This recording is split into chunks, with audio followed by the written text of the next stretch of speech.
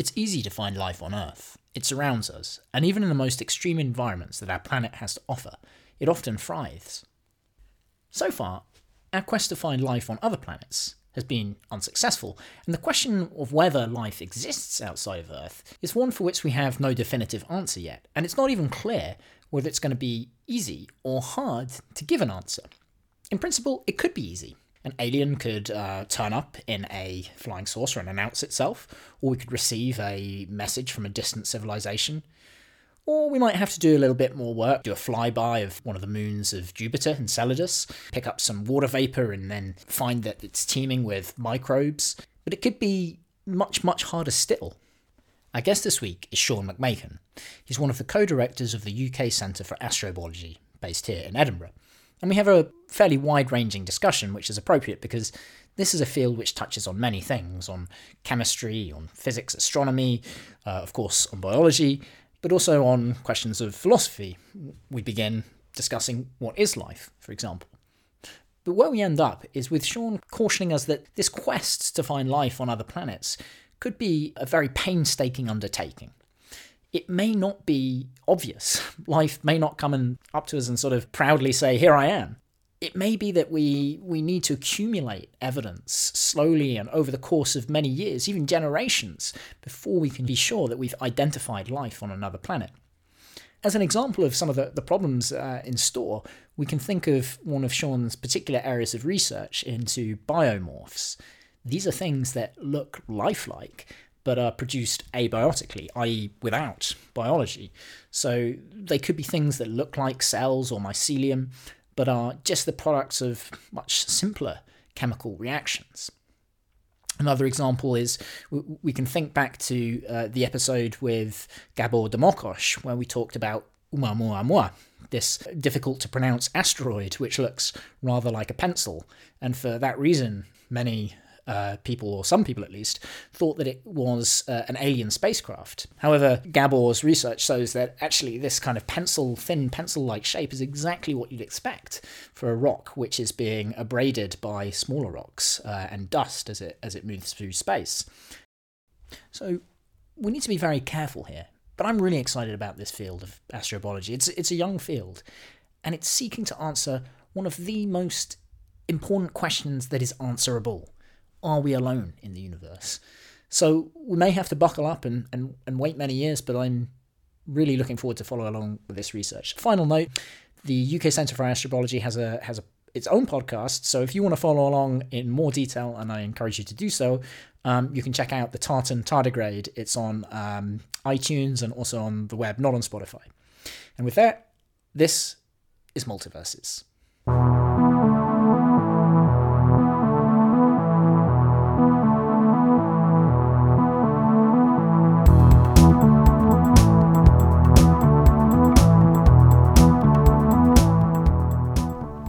Sean McMahon, welcome to Multiverses. Thank you.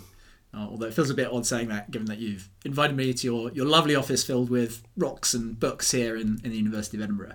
So Edinburgh has the largest astrobiology department in the UK. What is it that you study here? I guess every aspect of what's called astrobiology, so the origin, evolution, distribution of life in the universe, part of which, of course, is the search for extraterrestrial organisms. But that's not all of it. It's also thinking about how life interacts with its planetary and astronomical environment over long time scales, including on the Earth. One of the things that strikes me about the term astrobiology is, we think of zoology as a subfield of biology, or ichthyology. I was looking up all these last night as a subfield of zoology, so that's fish. And then there's elasmobranchology, a subfield of that, which is sharks and rays.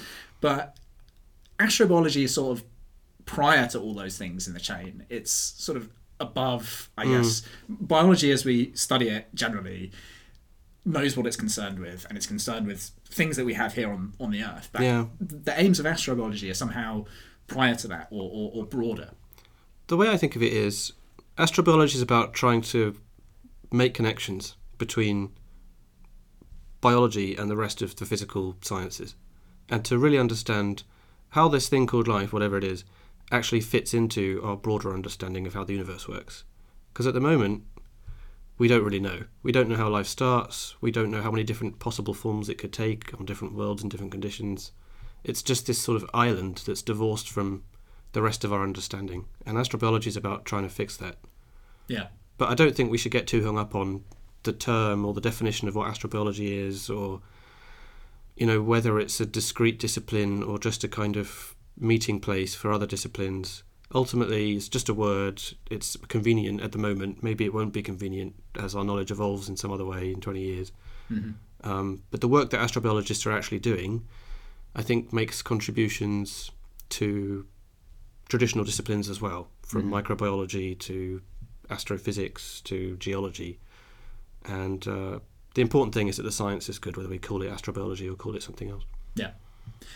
You mentioned something that maybe we don't want to get too hung up on as well, but you said whatever life is. Right? Yeah. That's kind of what astrobiology is looking at, where that comes from, where it's going, and where it could be sustained, I guess, in the broadest terms. But how important is it that we understand what we're looking for? Do we need a sharp definition of life, or is a woolly one or no definition at all? Can we just say, I know it when I see it? It's kind of a controversial question. I'm not sure we always do know it when we see it. But one thing we do know is, or one thing we know a lot about, is the behaviour of life, what life actually does. We don't necessarily have a general theory of biology. Obviously, we understand Darwinian natural selection to be, in a sense, the unifying theory of biology. But it doesn't really tell you the difference between life and non-life. I mean, evolution by natural selection is something that populations do. It's not necessarily something an individual organism can do. Right. So it doesn't really work as a criterion for testing whether a given object is alive. It might be a product of natural selection, but perhaps the very first organisms actually weren't, because at some stage evolution had to take over or materials that had been produced some other way. So, I don't know, every definition of life that's been proposed has some problems.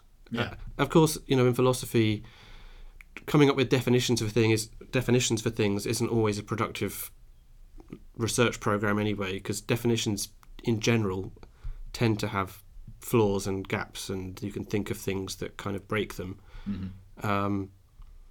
I suppose some people have this idea that life might be such a kind of discrete natural kind that it would be comparable with something like water, where, okay, water is H2O.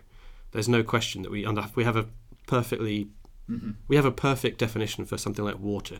Yeah, that's what we call, I guess, an analytic definition, right? It's just, there is no doubt. It's either H2O or it's not water, so yeah. There's never any question. Whereas if we didn't know that water was H2O and we tried to define it based on its observed properties, then it would be much more difficult, because its properties are different in different conditions. Somebody said to me the other day, it would be as if we were trying to define water by getting as much data as we can about the way the waves come in on the beach. Yeah. It doesn't matter how much data you get on the way the waves come in on the beach. You're never going to arrive at a perfect definition of water until you have a proper scientific understanding of what water actually is, which is H2O. Yeah. It just might not be possible to get that kind of precise definition when it comes to something like life, which is such a messy phenomenon, where we can imagine forms of life that aren't based on the same chemistry, but which intuitively we would want to call life if they have certain behaviours. But again, there isn't a simple list of behaviours that constitute the necessary and sufficient conditions for something being alive. Nobody's really been able to come up with one. The whole issue is kind of thorny. There's disagreement even about whether we need a definition. Mm-hmm. Clearly, we can do research on the core issues of astrobiology without having a definition. And we do. And maybe it will eventually come out of that research that we arrive at one. But I'm not too worried about it. No, fair enough. Yeah. I mean, I'd agree that, all of the definitions of life that I've seen seem to, fail to capture the spirit of what's interesting about life for us. Like you say, there's this famous definition from NASA 94 where they say, it's a chemical system, self-sustaining chemical system capable of Darwinian evolution. Yeah. And you think, well, do I really care that I'm capable of Darwinian evolution, or that you're capable? Well, you by yourself are not, I'm sorry to tell you, because you're not a population. Yeah, there's other... I mean, what does self-sustaining actually mean? Nothing alive is self-sustaining. Yeah. Everything requires energy and nutrients from its environment. And many things are obviously not self-sustaining. I mean, if you've ever tried to keep sea monkeys alive, you have to do a lot of work. But you're not going to say they don't qualify as being alive. Yeah. I guess when they came up with that definition, they were maybe trying to capture the distinction between organisms and things like viruses. Yeah. Which can only reproduce by hijacking the machinery of the host cell. And so in that very technical, quite specific sense, are not self-sustaining. Yeah. But I'm not convinced, any parasite requires something from its host organism. Yeah. We still want to acknowledge that parasites are alive. Yeah. So, I don't know. And viruses are doing something really interesting that they can only do in the presence of things that we would accept as life proper. So it sort of like, well... viruses on the fence, you can put them on either side, and so it seems kind of arbitrary. But I guess there is always going to be some issue drawing a line with looking at life, because it is something that emerges from non-life. And presumably it's not like an on switch, right? It's not like there's nothing there and then it's there. I mean, similar to consciousness, right? I think it's going to... The features that we're interested in are going to come out in degrees. And of course, when people think about alien life, they're always excited about the top of the chain, like some little green men. But actually, what we're more likely to find, at least in our own backyard, is something very, very small. And I think it's important to say that it's not some magical, mysterious thing about life that it's so hard to define. Most things are hard to define. Yeah. If you try and define a chair or a table, you quite quickly run into cases where you're not really sure if it belongs in the category or not. Yeah. Definitions are just not the sort of thing that science readily produces for the various natural objects that it studies, and generally doesn't bother even trying. Yeah. I guess it's an emergent property. I mean, it's interesting. One of the approaches, we shouldn't spend too long on this because we want to, but I do find it a fascinating topic. But one of the approaches is this kind of constructor theory or assembly theory, where you look at the number of stages that's right. that you'd need to go through, some combining atoms into molecules and molecules into monomers and then polymers, and you say, okay, well, it's almost it's very similar to, in my mind, to Kolmogorov complexity in kind of algorithms, where you say, okay, well, this is the minimum number of, this is the minimum amount way that you could express this function. The shortest program you can write. The shortest program you could write, So it's sort of like the shortest way you can assemble something. And of course, well, there's problems with that definition in my mind, because you can probably come up with something extremely complex that just isn't lifelike. But it does capture something, which is that, well, there is going to be a certain arbitrariness in where you say, oh, now it's sufficiently complex for us to... That's absolutely true. There are minerals, the quite rare minerals, whose lattice structure is so complicated that if you actually calculate the number of steps it takes to put atoms into that lattice, it starts to overlap with certain proteins and certain things that we would think of as biological. My favourite little factoid, by the way, about the assembly theory stuff is that when they... So this is work by Lee Cronin's group in Glasgow. They published a paper in which they used mass spectrometry to analyse the number of components that basically... So they're sort of doing it in reverse. They're breaking material down and looking at the number of fragments that you can make as an indicator of how many steps it takes to put the thing together. Right. And they analysed a range of different substances, and the most complicated thing that came out in their data set, and they had various organisms, rocks, minerals, different organic compounds and so on. The most complicated thing was beer. Okay. It's like far and away more complicated than all the other things, including even whiskey. That's brilliant. Yeah. Well, yeah, maybe beer is what we'd call, I guess, a techno-signature or something. Like could be. Yeah. Yeah. Something that... Or it could just be more alive than we are, who knows? Yeah. I've got one last thing to say on this, which is that Schrödinger had this book, What is Life? Where, frustratingly, he doesn't answer the question. He just asks more questions. And he hints at some things, entropy is important. Yeah, kind of neg-entropy, as he called it. Yeah, neg-entropy, which annoyed a lot of people. But, there's this aspect of sort of stealing energy and or free energy. But then a fire does that, of course. And fire has that. But the one thing, back onto this point of kind of lattices and so forth, he kind of second-guessed the structure of DNA before it was revealed. So that is quite impressive. Yeah. And he said, we need some kind of aperiodic crystal structure. Yeah. That's going to encode information, and it's got to be a pretty solid structure so that it can be passed on, but not so solid that it can't evolve and change, and also have interesting variation within it. And I think that's quite key. Life lives somewhere between complete randomness and complete homogeneity. Yeah. But it's very, very hard to pin down. The fact is, there's lots of other things that live on that interface. There's lots of other things that exist on that interface. Yeah. The kinds of self-organised dissipative structures that form in far from equilibrium conditions. Everything from convection cells to the sorts of mineral precipitation processes that we study here generate really interesting structures that look very biological on that interface, but are not themselves biological. Yeah. For my money, the person who came closest to coming up with a properly abstract, universal image of what life is might be von Neumann.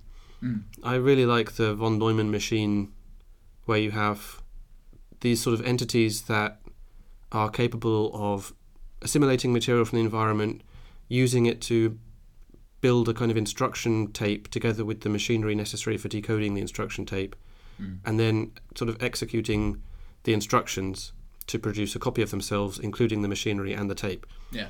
And this is something you can write a computer program to do this. And for me, that's the most satisfying general. I think that's the level of abstraction you can get to where it's still useful and interesting. Because for me, if we found a von Neumann machine that was sort of, let's say, implemented in a different chemistry, I would be very tempted to regard that as alive.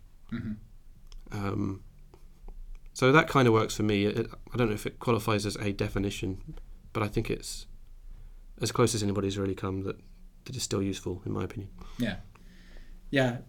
So we don't know precisely what life is, at least in the most general sense, but we've got lots of good examples of life on the Earth. It's all around us. In one sense, of course, we only have one example. Well, that's true, actually. Or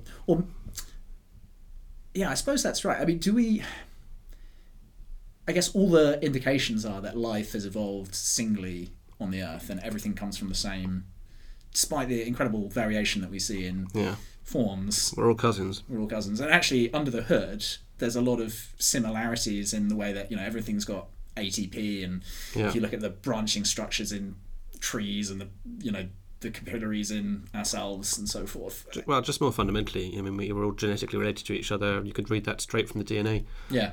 One of the things that kind of blew my mind earlier this year is that even chemosynthetic life, so life which is not part of the food chain which we're part of, doesn't ultimately get its energy from the sun, but from chemicals, typically in hydrothermal vents or under the ground. We're all part of the same family. That's right. Which isn't to say that there weren't other forms of life at some stage in the history of the Earth. Or even that there aren't still somewhere hidden today. I mean, we don't really know. There's this shadow biosphere hypothesis that kind of postulates that there might be radically different forms of life, even on the Earth, and we just don't really know how to find them. Which is maybe more useful as a thought experiment than it is plausible as a scientific hypothesis. I imagine that when life began, there might well have been various sort of different versions of it which may have arisen more or less independently. When you start to build an understanding of how life originated, very quickly you start to think, well, this had to happen or that had to happen. And if this had to happen and that had to happen, then it probably happened more than once and in slightly different ways. And it's, the more we understand about the origin of life, the more tempting it is to predict that it would have arisen potentially multiple times with slightly different features. And it's just, there's not going to be any surviving trace of that now. I mean, the fossil record isn't good enough to reveal forms of life with slightly different chemistry that appeared maybe transiently around some hydrothermal vent 4 billion years ago and then disappeared again, or got swallowed up by the rest of the biosphere. So we may never really know for sure. So this is probably a dumb question, but can we even be sure that we are all related? I mean, we know that there's a lot of evolutionary features which have convergently evolved. So the same thing has popped up independently because it's a useful adaptive feature. Yeah. So, how certain can we be that we all come from the same random event, or I don't know how best to describe it, but the same point of origin. Yeah. Well, I think we could be pretty sure because of the universality of the genetic code. Mm-hmm. It is theoretically possible to build the genetic codes in other ways. You can have a different number of base pairs, right, in the alphabet, and it still works. You can people have sort of tinkered in the lab to show that you can build organisms along different lines that have, by sort of slightly modifying the genetic code that they use, and yet all life that we know of on Earth uses the same code. And if you compare the codes of different organisms, you can fit them into this tree of relatedness, which shows you exactly how things are related evolutionarily. Mm-hmm. And then you can calibrate that against the fossil record to start putting dates on when different branches of the tree diverged. Right. And it's all wonderfully coherent and satisfying, and it fits together beautifully. Of course, there are always little areas of the tree where there's some confusion about why, let's say, a divergence seems to have happened if you believe the molecular clocks either much earlier or much later than you would think from the fossil record. And it's a technically challenging task to do this calibration and make it coherent, but so far it's been very successful. So we can be pretty sure that everything is, there's one tree of life on Earth. Mm-hmm.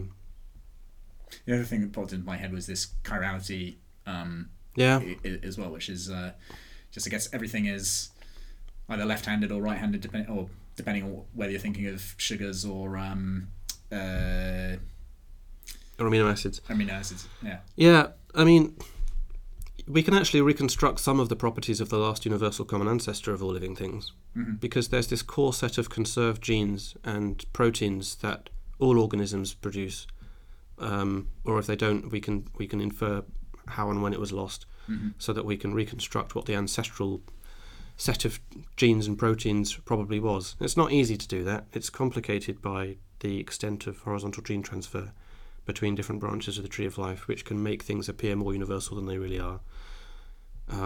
You can have characters that are lost and then secondarily acquired again, and there's this sort of stochastic element. But nevertheless, you can say certain things about what that organism was able to do and which kind of metabolic cycles it was able to carry out. And it obviously wouldn't be possible to do that if we weren't starting with organisms that were all related to each other. Well, let's catch that out a little bit. What do we, as best we understand it, what do we think that earliest life form was like, and how do we think it came about in our kind of tech stack of life, I guess? Yeah, of course, that's a different question from what the last universal common ancestor was like, because the first organism was ancestral to that, possibly by hundreds of millions of years, maybe. Well, take us back as far as you... But the first organisms, I mean, it's quite likely, I think, that they were... they would have been chemosynthetic microorganisms. They would have had a cell membrane that was recognisably similar to the cell membranes of microorganisms that we find on the Earth today. They would have had some genetic code that was, depending on which model you go along with, either based on RNA or DNA. They would have needed to assimilate nutrients from their environment, and they would have needed some source of energy that was quite likely to have been the reaction between carbon dioxide and hydrogen, although we don't know that absolutely for a fact. There are models of how, particularly in alkaline hydrothermal vents, metabolism of this kind might have begun. The cell membrane is probably, in some sense, the easiest part of the puzzle, because fatty acids more or less spontaneously organise themselves into little vesicles. Okay. What's difficult? That's easy to make, but you need to get the right stuff inside it. What's really difficult is to figure out how these different systems became kind of coupled to each other, so that you have cells that are reproducing and are correctly passing on and inheriting the machinery that they need so that they can carry on metabolizing and assimilating nutrients and at some point repairing damage. And you need to kind of couple this sort of reproductive system, the metabolic system, the homeostatic machinery, and get it all kind of working together. Yeah. That's where it's kind of technically quite challenging to figure out exactly how this could have happened. I mean, is it just a case of, rolling the die enough? You're creating a lot of cell membrane type structures. Yeah. You also maybe have some RNA or DNA type things that are in this kind of soup. And, I'm sure. Yeah, I think there's obviously a huge random element here, where you have. We don't take this too literally, but in a sense, millions of failed experiments per second. Yeah. It's not like nature is trying to produce life, but it's this sort of chemistry is happening, and at some point, just by chance, because of the law of large numbers, it's gonna generate something that has the right balance of structures and properties that it's able to start reproducing itself in this synchronized way. And it might be sort of vanishingly improbable, in which case. That's totally consistent with the evidence that we have, since we've never found life anywhere else, and since we wouldn't be here if it hadn't happened. Yeah. So the probability can be as low as you like, and we're still in the realm of what's consistent with the evidence. There are certain other events in the history of life on Earth that may also have been sort of staggeringly unlikely, and the obvious one would be the origin of the eukaryote cell, which involved one microorganism being consumed by another one, and rather than being digested and destroyed, it was able to carry on living inside its sort of new host organism, and reproduced in sync with its host organism, and became a kind of symbiont that ultimately was just assimilated into the host, so that you can no longer say where the host ends and where the symbiont begins. So this is mitochondria. So mitochondria, the power station of cells. Chloroplasts. It's not. Somehow the nucleus may have arisen out of some of these symbiotic events. That's not very well understood at the moment. But if that hadn't happened, and it seems to have only happened, at least the acquisition of mitochondria and the origin of the eukaryote cell seems to have happened only once. Eukaryotes have their own sort of single tree that's nested within the larger tree of life. Right. There aren't multiple different origins of eukaryotes. Even though it could presumably happen any time. Yeah. It only seems to have happened once. So if that hadn't happened, we'd still have archaea, which are, in many ways way more varied than eukaryotes. And really good at living in lots of places and surviving, but they're not going out building spaceships. Yeah, we'd still have microorganisms, but we would never have achieved large organisms capable of building complicated, differentiated tissues and all the rest of it, multicellular life. Okay, so life, as we know it, is pretty diverse, but still just a single point of origin. Let's talk about the kind of tech stack that we know for life at the moment. So we're kind of carbon-based, water's important, there's a few, handful of other elements that are really important. In fact, I think it's like 6 elements or something account for 99% of the biomass.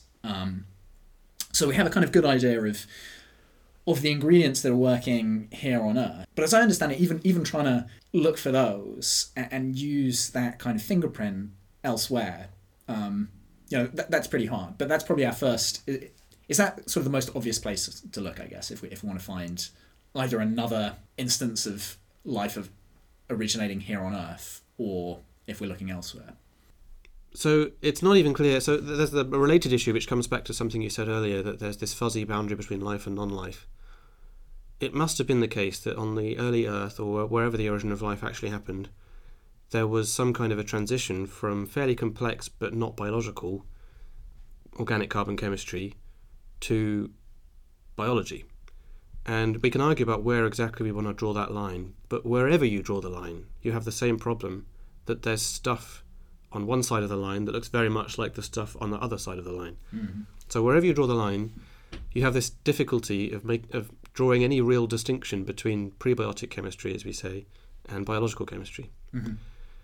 And so when we're looking out into the universe and finding quite complex organic chemistry, it's going to be hard for us to say, is this life, or is this just maybe the sort of chemistry that could have given rise to life, but perhaps didn't in the environment where we're looking.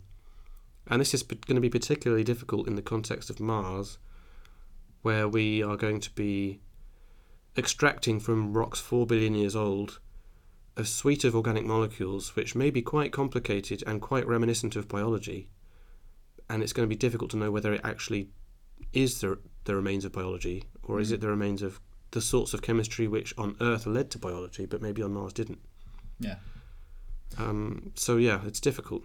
I guess in some ways, like we said, in the absence of a perfect definition of life, it almost needs to be the last explanation once we've exhausted, it's not, let's say, geophysics, right? Yeah. Or just organic chemistry, but without these additional things that we're interested in. So I guess you kind of need to exhaust the other possibilities to be really sure.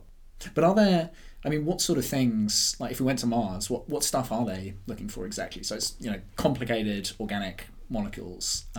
Are there particular, within that, can we narrow down a bit? It's not just the molecules, first of all. It's basically they're looking for fossils broadly construed, which might include structural remains of cells or colonies of microorganisms, which we know have a fossil record on the Earth. Yeah. So they might find things that are just recognisably fossils, which maybe they won't be able to see until they get these samples back and put them under the microscope.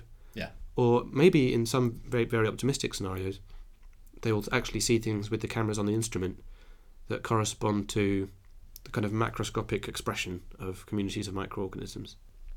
So I have on my desk here, for example, an ancient stromatolite. Okay, so I've read a lot about these. Yeah. I've not seen one in the flesh, as it were. You can see it's a polished slab of rock that's got these sort of branching tree-like structures in the polished face, which are kind of capped by these dome-like layered features. And this is a product of microbes that lived on the seafloor several hundred million years ago that were trapping and binding sediment grains and precipitating calcium carbonate around the cells to form basically a kind of living rock that grew upwards as the microbes had to keep moving towards the light. And these sort of large mushroom-like rocky structures that they formed, stromatolites, are often large enough that if they exist on Mars, the rover cameras would be able to see them. Thanks. Yeah, it's interesting because to the untrained eye, which mine is, that looks like a rock. Well, it is a rock. It is a rock. Oh, well, yeah. But it looks like it's never been living, is what I want to say. Yeah. And, but I suppose we can be really confident that stromatolites are a good biosignature, to use the kind of term of art. So because we have living ones now as well. We have living ones, and sometimes the fossil ones have the fossil microorganisms trapped inside them. Although I wouldn't say that the stromatolite sort of shape or structure is by itself a completely compelling biosignature, because there are ways that non-biological processes can make structures very much like that. Yeah. Some of which have been studied experimentally, and here's another fun sort of factoid. A real impetus for this line of research was the observation paint in car factories building up around where the cars were being sprayed doesn't form just flat layers of paint on the floor like you might expect. Instead, it builds up into these remarkable convex columns, domes, branching structures. Oh, wow.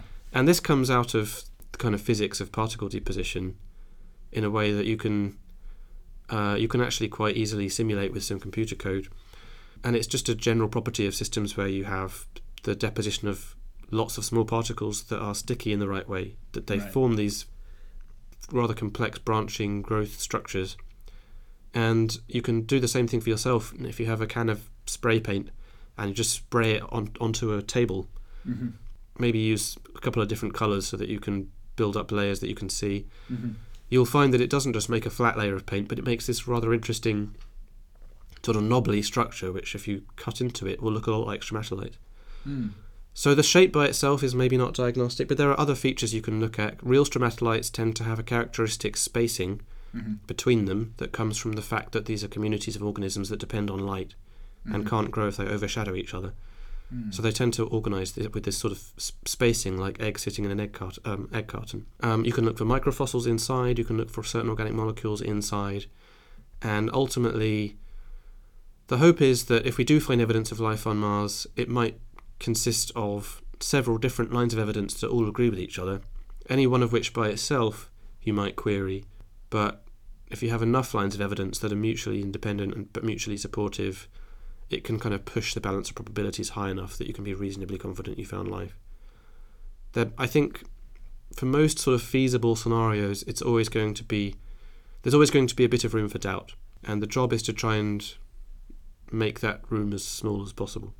Yeah, this maybe seems like a good time to mention LH8401 because, that was a case. So this asteroid that was picked up in Antarctica in 1984, and then a decade or a bit more later, they found lots of evidence that there was life inside. That's right. But then it turned out to be not as compelling as was thought. That's right. I remember being 9 years old and seeing on the television news Bill Clinton on the lawn of the White House announcing to the world America had found fossils from Mars. Brilliant, yeah. And it was very exciting. The journalists, incidentally, at this press conference were not excited at all. And you can find a clip on YouTube. The first question they ask him is not anything to do with life on Mars. It's about some measure that was going through Congress at the time to do with abortion laws. Kind of sad that this was... Yeah. They just were so blithe about the whole thing. But anyway, so there were structures inside that meteorite that looked kind of like bacterial cells, although rather on the small side, composed of minerals. There were globules of carbonate minerals that looked similar to what happens where you have microorganisms producing carbon dioxide that mineralizes around them.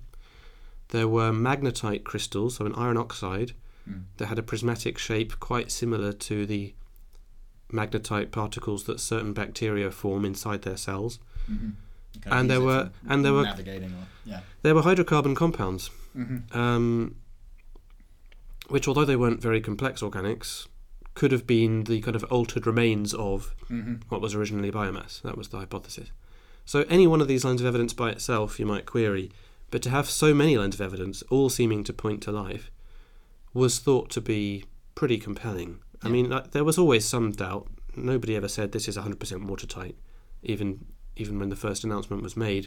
And even in Bill Clinton's speech, there's a line about, more tests will need to be done. And of course, what actually happened is that the tests were done, and none of these lines of evidence actually held water in the end. The things that looked like fossil cells turned out to be the edges of kind of crystal lattice planes, where they kind of appear on the surface, can look at kind of like little worms, combined with the effects of coating the sample for electron microscopy that can kind of make things look more round because they're being coated. The organic compounds or hydrocarbon compounds turned out to be a combination of probable contamination and some organic compounds that actually did come from Mars, and were formed by non-biological chemical reactions. And you can tell this from the way that they're associated with certain minerals that are also produced by those same reactions. So if you look on a really fine scale, you can see that where these carbon compounds are is also where these minerals are that tell us about these reactions. So unfortunately, not biology. The magnetite crystals seem to be the product of the shock decomposition of iron carbonate minerals in the kind of heat and pressure of or particularly the shock pressure of the impact event that sent this thing on its way to Earth. And the carbonate globules turned out to be the product of hydrothermal mineral precipitation processes. So every one of those lines of evidence ended up falling down. So there are probably still some holdouts in the community who would still claim that this, on balance, looks like evidence of life. But I think if there's a consensus now, it's that actually, no, this was a very misleading, very unfortunate kind of false positive. Well, in some ways it was. I mean, so there's a cautionary tale there for sure. Yeah. But it surprises me that, despite those journalists on the White House lawn not seeming impressed, the lasting effect of this seems to have been like a reinvigoration of the astrobiology program. At least that's what I've heard it as.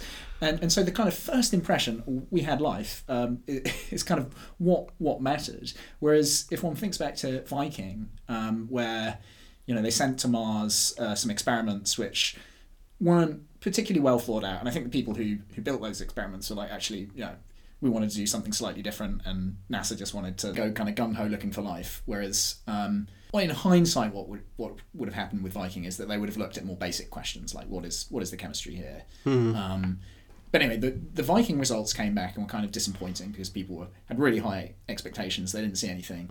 On reflection, they weren't so bad. They weren't so damning as that at all.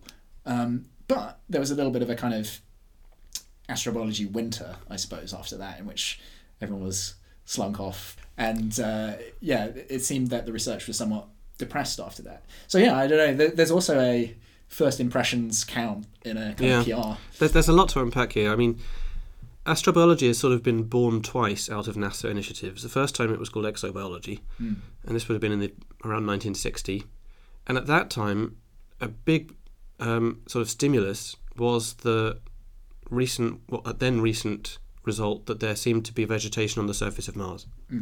And a Harvard astronomer called William Sinton had observed features in the spectrum of Mars that seemed to appear when Mars was showing us its darker regions and disappear when it was facing the other way. And that it had long been thought that the darker features that you could see on the surface of Mars, which kind of come and go with the seasons, must be vegetation. And the features that were observed by William Sinton in the spectrum corresponded to organic molecules. And this was cited as an important result by people like Josh Lederberg, who were really influential in sort of getting NASA to do exobiology. Later it turned out that actually these features were not on Mars. They were water vapour in Earth's atmosphere along the line of sight in the telescope observations. And actually it turns out that heavy water, so water with a bit of deuterium in it, has absorption features around 3 microns in the spectrum, the same place as organic molecules. So this was all a mistake, and yet it probably played an important role in the origin of exobiology at NASA. And then you could argue that this meteorite, ALH 84001, was also kind of interpreted in a mistaken way, but also played a really important role in the kind of second origin of astrobiology. Because not long after that, NASA got a bit more funding to do astrobiology, and the NASA Astrobiology Institute started, and astrobiology started to take off as a field. But a more positive framing of the whole narrative would just be to say these observations were not understood because the relevant science hadn't been done, and the consequence of these observations being made was that people started to put the resources in to get the relevant science done. And so, I guess the thing about cautionary tales is that almost by definition you learn from them. And we've learned a lot from the study of that meteorite. And we now have the scientific understanding to explain some of those features and to think more in a more subtle and sophisticated way about how to find evidence of life. And a lot of that understanding comes from the fact that NASA injected a lot of cash into astrobiology. So, it's an interesting story. I think it's... one of the lessons, or one of the things it highlights, is just how hard it is. Like, I don't think anyone was doing bad science here. Like, Sinton, his hypothesis was a pretty good one, but he just didn't know that you could have deuterium in the atmosphere. Right? Who would have thought that just by coincidence, heavy water has these features in just the same place as organic molecules? It's just a really annoying coincidence. So it shows that kind of level of, both caution and, breadth of knowledge that one needs in the astrobiology community to really check out these things. There are lots of these cautionary tales, but I don't think that's really a problem. In a way, that's just sort of how we learn. You look at the history of any science, and you'll see mistakes being made, or things that in hindsight we now understand to be mistakes, but were logical interpretations based on the understanding people had at the time. And it's just, that's how science makes progress. And this is, we scratched a lot of my kind of general itches on the field, but I really want to come on to some of your work because it completely touches on this issue or makes contact with it in that you're trying to look for things which look like life but aren't life. I guess to sort of make us streetwise, as it were. And so we don't kind of go out there and be like, I've got it. And like, no, this is like paint on the wall of a garage. I think... So here's a way of framing it that was put to me by an astrophysicist, Kevin Heng, at Munich. He said, searching for life, what we're really doing is looking for a signal above a baseline. Mm-hmm. We're looking for an anomaly above some baseline, whether we're talking about the spectrum of light captured from an exoplanet or the complexity of shapes that we can measure in the lab. In order to recognize the signal, you need to know what the baseline is. Yeah. So in order to recognize life, you need to know what are the non-biological processes doing in that environment that might generate interesting things that are not life. And it struck me, and a few other people as well, that most work that's been done in astrobiology has been focused on what the signal might look like. Very little has been focused on what the baseline looks like in these environments where we're looking for life. Yeah. And if all of these cautionary tales, and I've got a list somewhere of like 20 of them, and we've only touched on 2 or 3. In every case, there was something about the baseline that had been missed. Yeah. And so I think it's reasonable enough in a field that has thousands of people working in it for somebody to put the effort in to thinking about what the baseline is going to look like in these contexts where we're looking for life. So if we're looking for organic molecules on Mars, what are the non-biological organic molecules going to look like? If we're looking for the shapes of microorganisms that have been replaced by minerals and fossilized, what are the shapes of those minerals going to be that are not fossils? If we're looking at spectra from exoplanets, what features of those spectra are going to be produced by gases in the atmosphere that have nothing to do with life, or minerals on the surface that have nothing to do with life? Yeah. And it seems to me that these questions are kind of logically prior to any detection of life. We need to know the baseline to recognize the signal, and so that's what I work on. Yeah. You're using surprisingly old techniques, I guess, to look at this quite new problem. So, take us through some of the things that you do to produce beautiful things that look lifelike, or biomorphs. Yeah, so one example is the chemical garden. Mm-hmm. This is such an old area of science that it, in a way, predates modern science and comes out of the alchemy that was being done in the 17th century, when sort of European scholars realised that certain reactions would generate tree-like structures that you could see growing before your eyes. And to them it was kind of proof that there's this sort of rudimentary vitality in all matter. And this was the time when people believed in spontaneous generation and stuff like that. We now understand that these processes are the consequence of just physics and chemistry. But if I can describe to you what the experiment looks like, you take some crystal grains about the sizes of grains of salt that you might have in your salt shaker. You drop them into a liquid, which is water glass, an alkaline sodium silicate solution, and then that's it. You just watch, and what happens is that these crystal grains, as they start to dissolve into the liquid, produce a little kind of bag-like membrane around themselves, which is sort of flexible and porous, and pressure builds up on the inside of this membrane until it eventually ruptures, and you get these finger-like jets of fluid coming out, which spontaneously are sort of wrapped around by a new membrane that grows along the walls of these fingers. So you end up with tubes radiating from a central blob, which corresponds to where the crystals originally were, and the tubes continue to grow outwards from that central blob, and they can branch like in a tree-like way, and the branches can converge and join back together again like a fungal mycelium, and the whole thing just takes place in minutes. And then the last thing that happens is that this sort of gelatinous membrane becomes encrusted by crystals of metal oxides, so like iron oxides, so that you end up with, instead of this flexible bag-like thing, a solid object that's kind of brittle, which is sort of these little hollow tubes and branching tubes made of solid minerals, which, if you do the experiment on the right scale, are almost indistinguishable from the metal oxide tubes that certain bacteria will make, for example.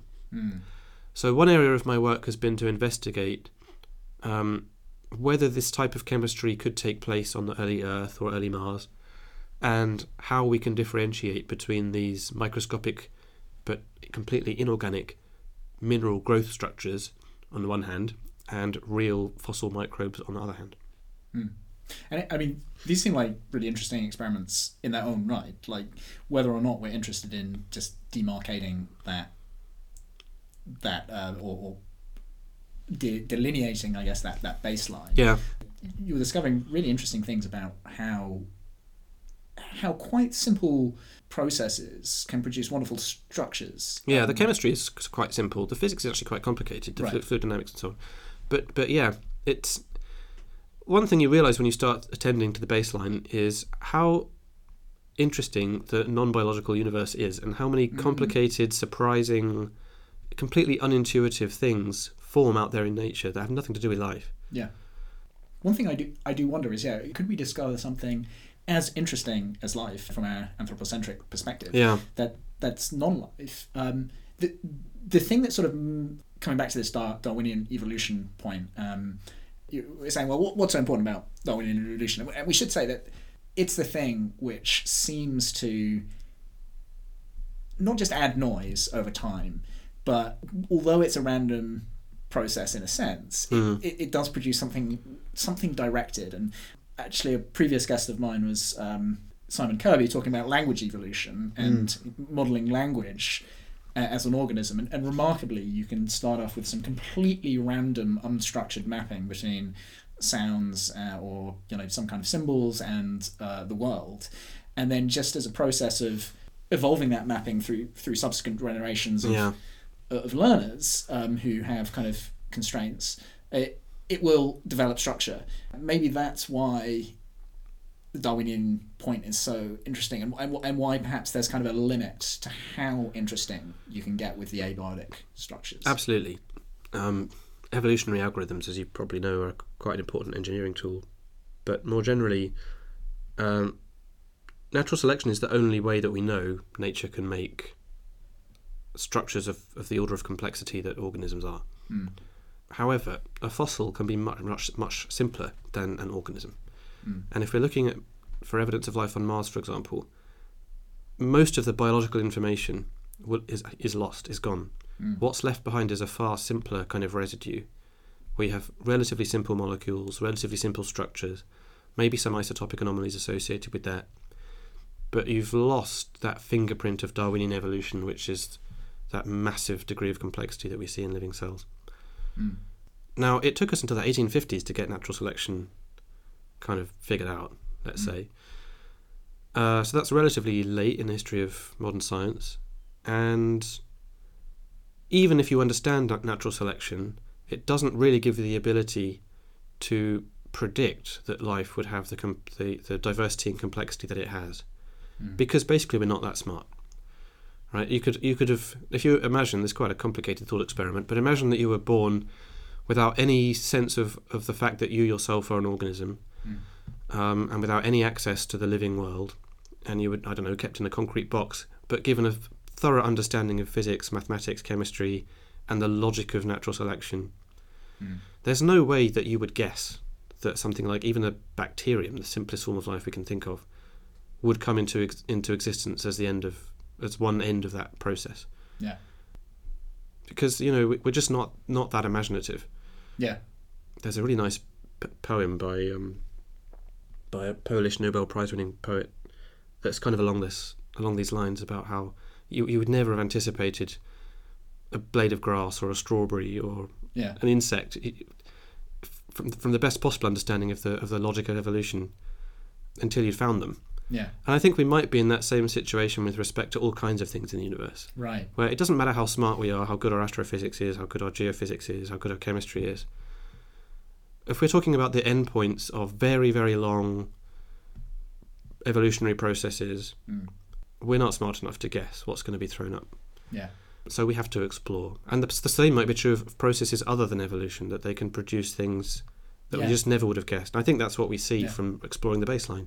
Yeah. You find things that are so unbelievably similar to life in their sort of superficial qualities that you just wouldn't, unless you'd seen it with your own eyes, you wouldn't believe it was possible. Yeah, yeah.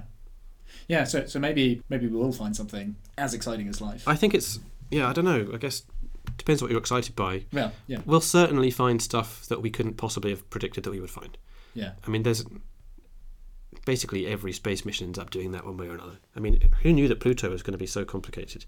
Yeah. We were expecting a cratered ball of rock, and instead we found this wonderfully dynamic world with dunes and convection cells exposed on the surface with this wonderful polygonal pattern. and all these sort of interesting landscapes shaped by the way that nitrogen and ammonia behave at very, very low temperatures. Yeah. They're just a complete surprise. Yeah. Yeah. And that was only, 2015 or something. It does make me wonder, given that we are so unimaginative, I mean, coming back to this kind of tech stack, even with this kind of simple, even if we assume that carbon is the right basis for life, which I think is a good assumption, although I do want to throw out, this, wonderful ideas of science fiction writers. I love the story by Ted Chiang of Exhalation, which is, I don't know if you know this one. I don't know this one. But is machines with a lot of tubes, but their kind of free energy is a pressure difference. Okay. And so their brain is a set of kind of pumps and stuff, and they realise that they're thinking slower, but it's just because the pressure difference is kind of they're losing that. I guess sort of gradient. Cartesian machine view of life. So it's a really nice way of highlighting the kind of the free energy aspect to life. But of course, then there's Fred Hoyle's Black Cloud and was it Dragon's Egg? Yeah, we teach our students about some of these things. I mean, should we treat these as sci-fi, or should we take them seriously? Like, do you teach them to your students for fun, or is it like this is something that we're going to hedge our bets here? There's a couple of different reasons why we might want to think about these things. One reason might be kind of precisely what we were just talking about, trying to make sure that we're open-minded, that we're as imaginative as we can be, that we don't shut down lines of inquiry because we have too conservative a view about what life might be. Nobody wants to be too conservative about what life might be. However, the fact is we have limited resources, we have limited observing time, we have limited time in general, and there are kind of much lower hanging fruit that we can pluck in our observations of the universe, given that organic molecules and water are so common, and as it turns out, rocky planets in the habitable zones of their parent stars are so common. To me, it makes complete sense to at least focus the majority of our astrobiological research on these well understood scenarios where we have admittedly only this one biosphere to go on, but at least we know that form of life is possible. Does that mean we should be closed-minded about other scenarios? No. But just as a matter of pragmatic utility, I think we need to look for the thing that we understand something about how to look for, maybe first, or give the weight of our effort to that, while at the same time, continuing to explore, because the solution to the problem of not being able to imagine stuff is to go out and explore the universe and see what you actually find. And this, I think, is a somewhat different activity from science, strictly speaking.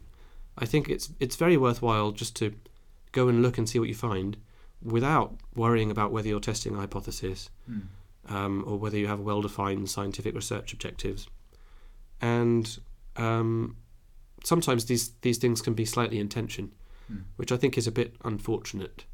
Sometimes the reason for going to look at an environment should just be we haven't really looked at it before, rather than that we have a really nicely defined, well-considered kind of model of how a certain phenomenon may or may not take place there that we want to test.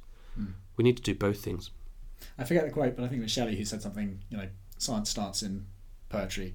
That idea traces back to the Greeks as well. But I think you're absolutely right that on both points. Firstly, that there needs to be a spirit of inquiry which is kind of pre-scientific, and gives that kind of inspiration to science. But on your first point as well, that let's look in the obvious places first. And astrobiology is still really young in many ways. We only confirmed the first exoplanet in 1995, but since then, like Kepler, just looking at 0.25% of the sky and just focused on our galaxy, has found coming up to 3,000 confirmed exoplanets, with a bunch of them in what we call the habitable zone. So within that kind of carbon based way of life, in the place where we think that could work, right? So there's already just been an explosion in the number of places where we could look, and I suppose we've just not had the tools. Like, we're only now building the telescopes that will be able to do the look at the spectral bands Yeah. from those planets, and figure out, does it look like there's some vegetation there that's photosynthesizing and absorbing relevant wavelengths. Does it look like there's something which is putting unusual concentrations of complicated hydrocarbons into the atmosphere? I think it's tempting to just sort of want to jump to the end of what will actually be a long scientific program that probably takes place over several generations before we get clear answers. I don't buy this line that we're going to know that there's life in the universe within 20 years. And we might get lucky, but I think it's sort of foolish to set up that expectation in people's minds. Not least because we still don't know enough about the baseline in these contexts. There's even an argument that before we even start trying to analyse habitable planets, we should start by analysing uninhabitable planets, so that we have an understanding of just how diverse and complex and different from each other planetary atmospheres can be in environments where we know there's no life, at least no life as we would normally conceive it. So I don't know, I'm not sure I totally buy that argument, although I think it's along the right lines. What's actually going to happen is that we're going to find surprises, we're going to find anomalies, we're going to find molecules we didn't expect to find in atmospheres where it may even be hard to imagine how a life could possibly be producing them, but we just can't think of anything else because the science hasn't been done yet. I mean, this situation's already arisen at least 3 times. First with methane on Mars, then with phosphine on Venus, and then with possible DMS in K2-18b, where some of these detections are not very robust, but people have jumped very quickly to the conclusion that it could be life, and maybe it could be, but I just don't think that conclusion is motivated until we have a much better understanding of the physics and chemistry of these environments. So I think it's important that people be cautious and circumspect and don't necessarily believe the first press release that gets put out about these things, because usually when the truth comes out, it's much less exciting than the journalists wanted it to be. Yeah. But I'm not being pessimistic. I just think these things take time. And as you say, this is quite a young field, and we're only just beginning to be able to get the kinds of data that we need, let alone understand and interpret those data correctly. Yeah. So let's be patient, I think, is the bottom line. I think that's an important psychological call to arms in some ways, that this could be, as you say, multi-generational process, almost like updating your, Bayesian updating as you go. Exactly. Yeah, and it might be a very slow incremental process. Yeah. Where even though we have some suggestive evidence, it takes a lot more follow-up work over a long time to get that posterior probability above your threshold of credibility. Yeah. I can imagine. Yeah, we find some things with the next generation telescopes, but then that's it. Oh, actually, we need a new telescope or a new experiment. Those things take a long time to build and fund. I think a Bayesian sort of approach is the right way to go. And in this respect, I may be actually less negative about things than some colleagues. So you mentioned earlier on that maybe life should only be the hypothesis of last resort. And I don't actually agree with that. I think that's unscientific, just to say this hypothesis is like intrinsically unacceptable. I think we just need to follow the evidence wherever it points. And if the evidence isn't very good, then it motivates only a small adjustment to our Bayesian, probabilities. But it still motivates some adjustment. And hopefully over time the evidence will get better and accumulate in one direction. You read a fun paper called on Carl Sagan's famous dictum, extraordinary hypotheses or extraordinary claims. Extraordinary claims require extraordinary evidence. Yeah. This gets wheeled out a lot, and I don't agree with it. Yeah, it's a nice pithy, Yeah, I mean, okay, so it definitely is correct in certain contexts. So if you have a hypothesis which has a low prior probability, then you can see straight away from Bayes' theorem that you're going to need evidence that has certain properties in order to get that posterior probability above the line. You're going to need evidence that you would only get if the hypothesis were true, that you're not going to get otherwise. So there's that formal logical sense in which if your hypothesis has a low prior probability attached to it, then yes, it requires evidence that you might say is extraordinary. Also, if you have a hypothesis, the truth of which would entail the falsehood of many other things that are well known to be true. Yeah. Like maybe your hypothesis is that horoscopes work. Yeah. Well, if that were true, then a lot of what we know about physics has to be wrong. Yeah. So it's harder to just assign a probability to that. Yeah. But it's an extraordinary claim that would require extraordinary evidence, because the evidence would somehow have to overbalance all the evidence that we already have for our existing understanding of physics. Yeah. But the discovery of extraterrestrial life isn't like either of those situations. Extraterrestrial life, the existence of extraterrestrial life, doesn't conflict with any well-understood physics and chemistry, doesn't require us to rewrite the textbooks on physics, and it's also not something to which we can just straightforwardly assign a very low prior probability. Yeah. In fact, if you look at the Drake equation, which perhaps you shouldn't, but you can. I have an issue with the Drake equation, but we'll come at it. So it's this idea that you can, if you multiply the number of stars by the fraction of those that have habitable planets, by the fraction of those that develop life, by the fraction of those forms of lives that develop something that we can actually observe, and so on. Yeah. You get to the end of this multiplication, you come up with a number that tells you how many observable civilizations or observable forms of life we might predict that we're going to be able to see. Yeah. And the reason I bring this up is just that the uncertainties attached to each one of the terms in the equation are such that you can end up with any number you want. Yeah. But that in itself tells you that we can't straightforwardly assign a low probability. Yeah. Because the evidence we currently have allows us to put basically any number on how much extraterrestrial life there could be that we could observe. Yeah. So for these reasons, I don't think the existence of extraterrestrial life just by itself is an extraordinary claim in the sense that would be required for Sagan's pithy dictum actually to apply to it. Yeah. So I think the right response when you see a press conference about extraterrestrial life has been discovered isn't to say, I'm not going to allow that because that's an extraordinary claim. Yeah.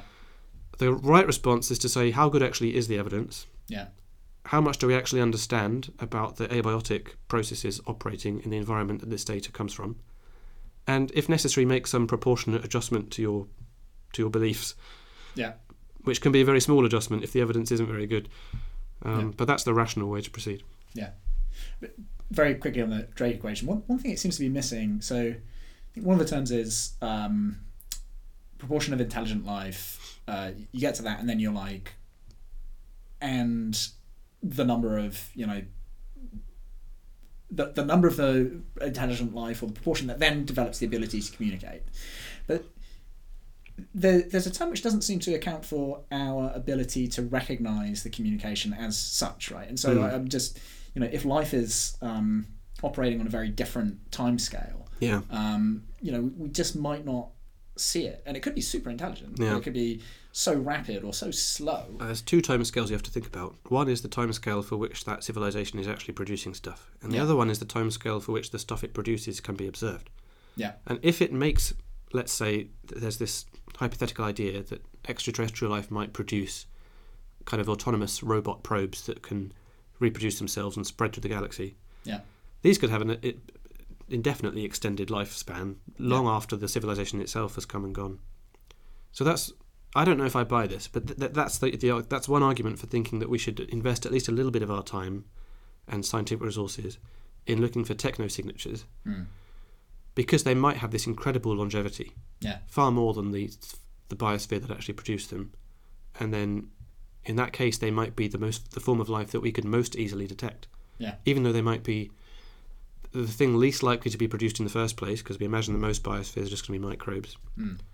If technosignatures are produced by even one civilization that decides to propagate their machinery through the universe, maybe to send out probes to do research or whatever, if that's happened only once, we might have a much better chance of detecting that than all these millions of worlds of microbes. Well, Neumann machines are very good at replicating. So if we saw a von Neumann machine, that would be a pretty good technology. I want to throw out some other technologies. If we saw an obelisk, like in 2001, that would be a good one. Also, a gombots. I don't know what that is. It's this shape. So an obelisk is sort of like at one end of the... it's just one bracket to the naturally occurring shapes. Like you never get something so perfectly... You never get a perfect cube in nature. And the way you can sort of... You can get pretty close for certain crystals. Pretty close. So the guy who's done work on this is Gabor Demokos, and he points out that if you look at the number of balance points and you use that or the number of vertices as well, you find that things approximate Qs but never quite there. And at the other end of the spectrum, things approximate the Gombots, which just weirdly just has one stable and one unstable gap balance point, whereas most stuff has at least two. Okay. That's something that never occurs, and it's so precise, like nature can't really manufacture it. So I throw that out. I mean, the other classic example of a technosignature is a pulsar. But, and I mention that because it turned out to be really fruitful to look for those things, but not because we found evidence of an alien civilization, but we found pulsars. But coming back to Sagan's dictum, I've wandered a bit off a track here. Yeah, I think you're right, and I think it's maybe an example of kind of a meme which sounds really good, but propagates by virtue of its catchiness rather than it's got that lovely sort of virtue. Formal symmetry to it that makes it sound like it must just be true. It also lights upon probably a cognitive bias that we have. Like I think probably captures something that we do, but we probably shouldn't do. And the place that comes to mind is within the interpretations of quantum mechanics is another perennial itch I have to scratch. One of the kind of objections to the many worlds interpretation, the Everest interpretation, is just like, you cannot be serious, right? and I think that is an instance of, come on, that's just too out of this world. Yeah. But actually, really, in many ways, it's the simplest explanation. Yeah. And that's what you should be focused on. Yeah, rather than this kind of gut reaction, gut feel. I think somewhere in the sort of new atheism arguments from the 90s and early 2000s, there was this sort of jokey line about the argument from personal incredulity. Yeah. Like, just because you happen to find something difficult to believe has no bearing on whether it's likely to be true or not. Yeah. Maybe that's putting things a bit too strongly, because we have certain intuitions for evolved reasons, but in general, yeah.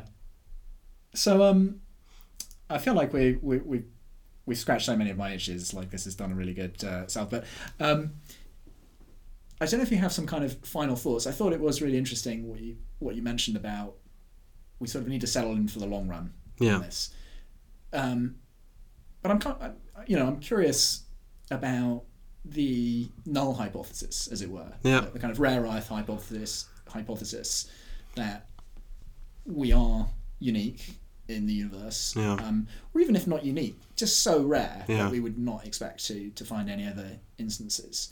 Part of me hopes that astrobiology proceeds and keeps on incrementally adding evidence that there is life elsewhere. We see some exoplanet, it's got the right signatures, we find more and more evidence, and discard other things that could have produced those signatures.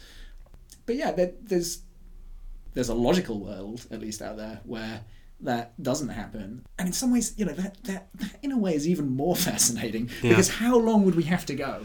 Like, it's much easier to produce, you just can't produce evidence for the null hypothesis here, right? You can just not find life. Well, you can't prove, you could prove that it's so rare that there are certain ways the universe might be that we can progressively eliminate.